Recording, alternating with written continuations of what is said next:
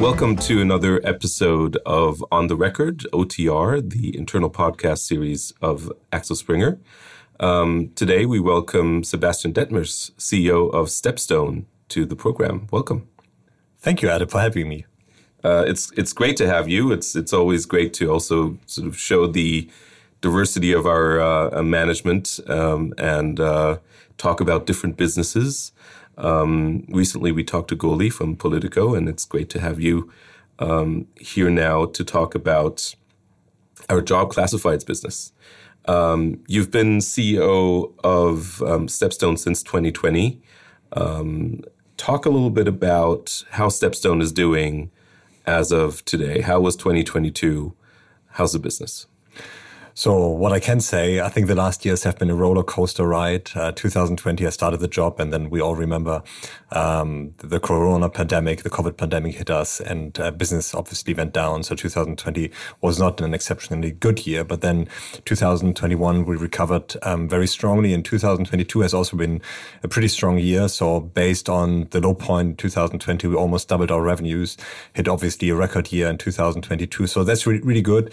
I think there's always two stories to that. The first half year was super strong. Then obviously we were seeing some of the effects of the war in the Ukraine, increasing inflation, increasing interest rates and all of that.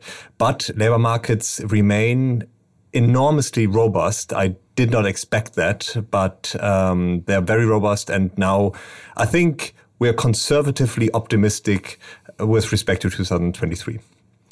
So how does that, what does that mean for the IPO? We've heard Matthias talk on this program, several times already about a sort of, medium-term outlook that there might be an IPO. When will we see it actually happen?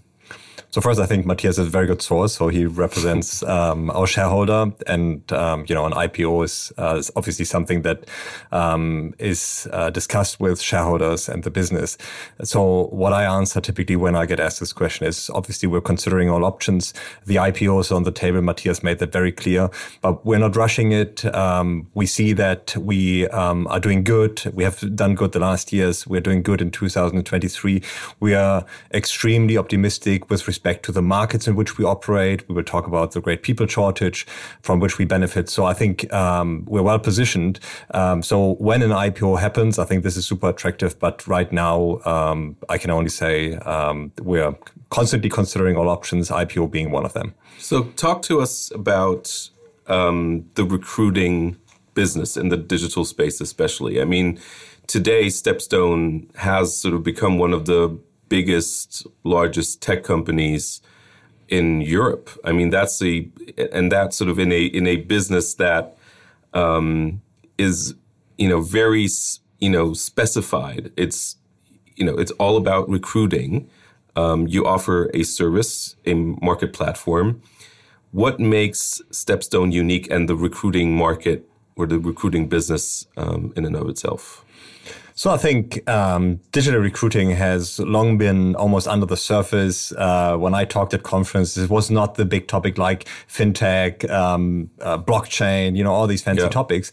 But it has become that. And it has become that because of, again, the great people shortage. Every business is now suffering from struggling attracting the right candidates, enough people.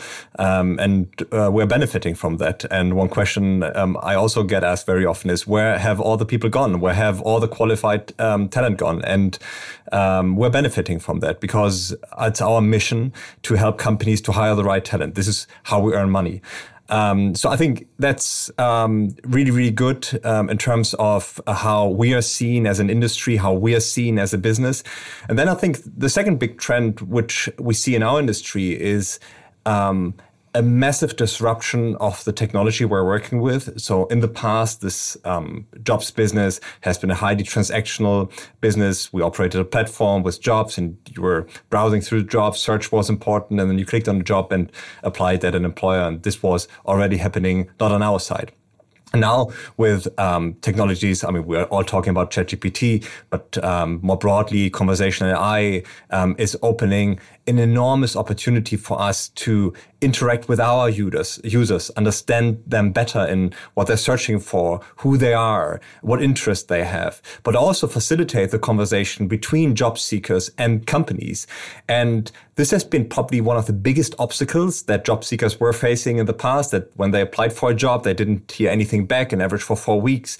So it has been a black box. And again, all these technologies help us to match better, to interact more efficiently with our users and in a more human form, but also to facilitate the conversation and the interactions between recruiters and job seekers. So I think enormous opportunities. We see that in, for example, the way how we attract talent. We were able in the past couple of months and years to hire interesting people from data science, astrophysics, who are thrilled by the opportunity to work on what I think one of the most complex data challenges. And again, this is matching people with jobs, you can say, or people with people, because at the end, people are working together with people. And then on the other side, we're serving 160,000 businesses across the globe, from very large enterprises to very small mom and pop shops. So I think also from a sales, service and marketing perspective, we have become a very attractive employer. And we see that, I think many of the listeners to this podcast have heard that we have recently been elected as the second most popular employer in the digital space in Germany. That really makes us very proud. And rightfully so. You mentioned data, and I'm just very interested in understanding, because obviously, digital business is always, influenced, and one of the main drivers of digital businesses is data. What role does transparency play? I mean, we are going to talk about the great people shortage, but just in general, for both sides of the equation, for the employers and for the employees, it seems from the outside that this transparency that data in a digital platform gives you really changes the game of recruiting fundamentally. Is that, the short answer for why StepStone has been so successful?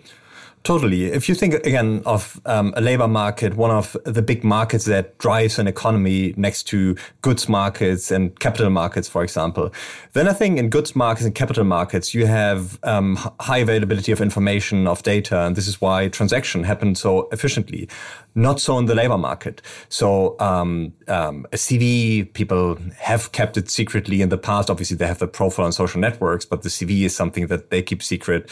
Then recruiters are not sharing all information. They share a job ad, but very often, for example, they haven't shared the salary. And this was something which the candidate only got to know at the very end of an application process. And maybe it turns out that the job is not attractive because of the low salary. So again, this is changing massively. It changes massively because we access data in a very different form as we did in the past. So today, for example, we register, take Germany, we register more users than business networks, so Xing in Germany or LinkedIn per month. And by that, obviously, we're learning a lot about the users' explicit data, so data that they're sharing explicitly with us, but also behavioral data, what they do on our site, what jobs they're interested in, and how they're interacting with those jobs. So that's very important. And then on the recruiter side, take salary information. Now we predict salaries for every single job that gets posted on our site, and we receive also for an increasing share of jobs the real salary information. And that puts, again, job seekers in the position to not only consider the job and the requirements and whether they match that, but also whether it is an attractive job from a salary perspective. So yes, it's massively changing the game in terms of how we compute data and do matches, but also in how people make choices when it comes to the right job. And how do you want to expand the business? So first, obviously, there's a lot of talk constantly in our organization about expanding the business model. I think we are super well positioned in what we do right now, coming back to our mission, helping companies to hire the right talent. One of the most challenging tasks that businesses, that CEOs have today, to work on their talent supply chain and make sure that the business has the right talent, has enough talent in their organization.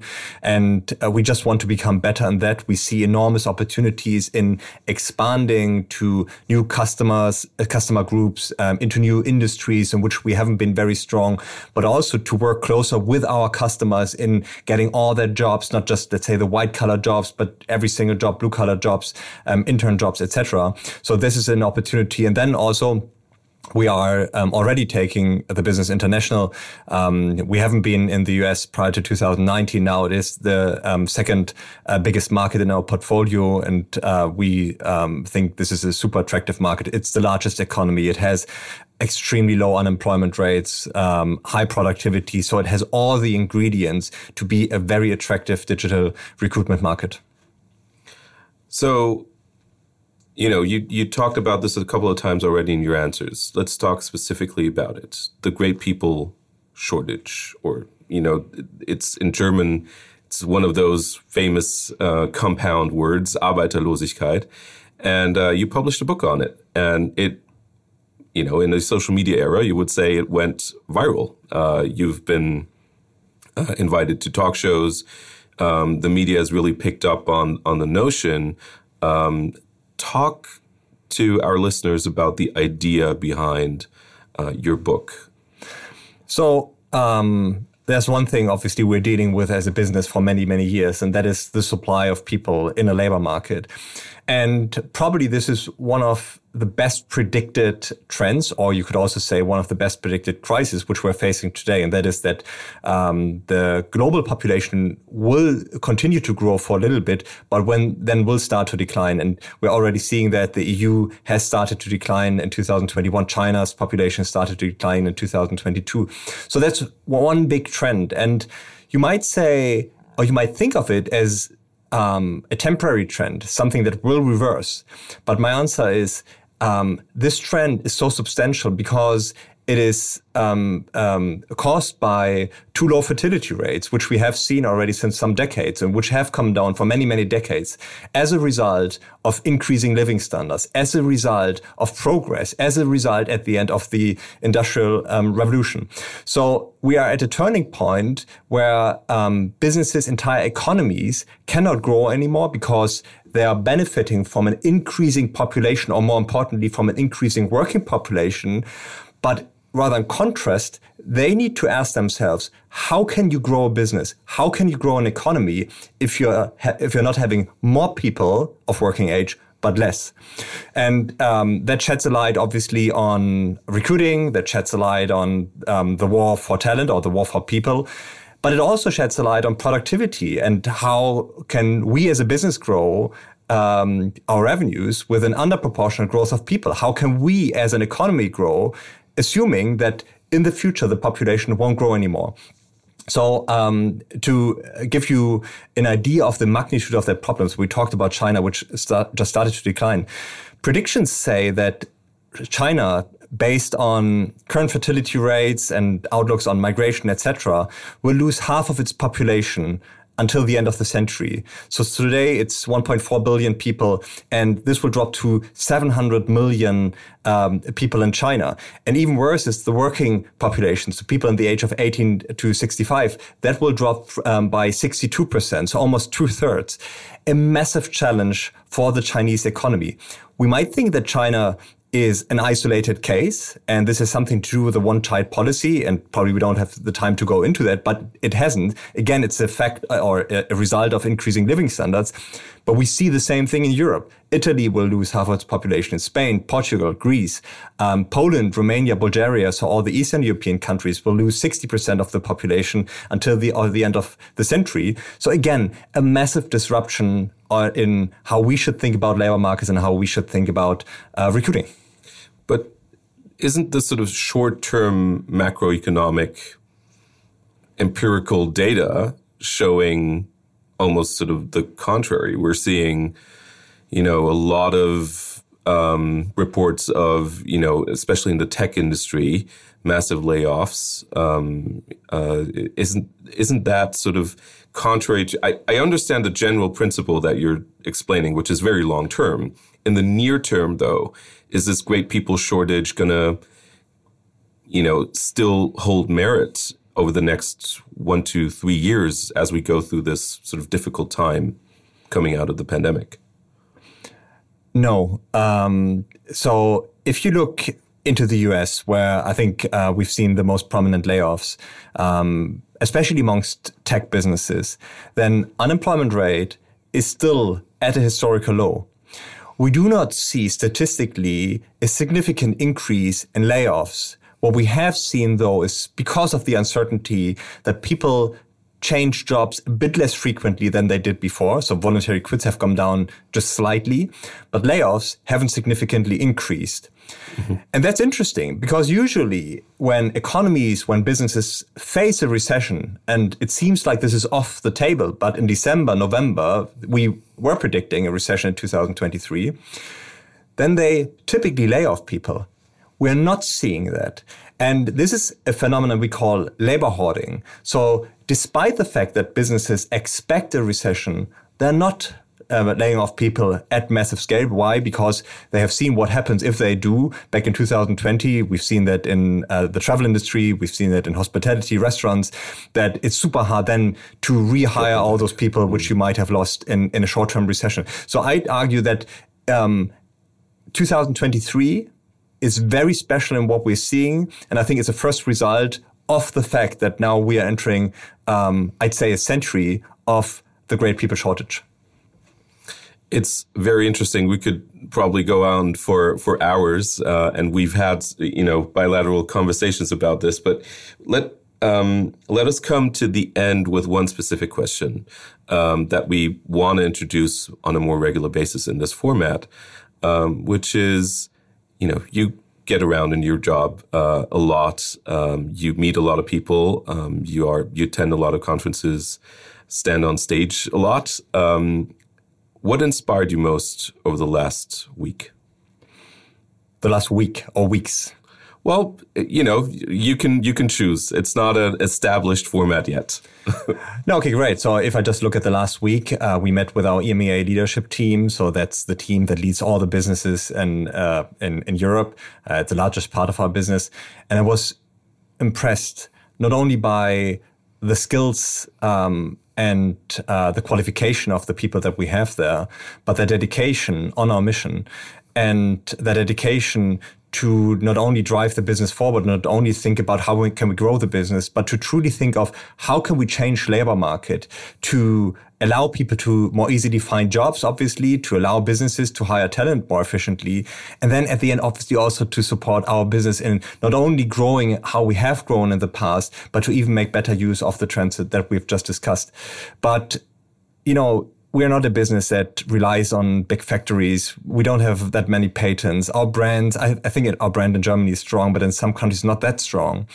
So ultimately, it's the people at StepStone that drive the business. And meeting this leadership team for 3 days provided me with so much energy and confidence that with this team, whatever happens on a short term, we will achieve our mission. So that was probably making my last week. And let's see what this week brings. Maybe it's this podcast here. Sebastian, thank you so much for being here. And we welcome you back anytime as you go through 2023 and to discuss macro topics, but as well how StepStone is handling this environment in which we operate. Thank you so much for being here. Thank you, Adam.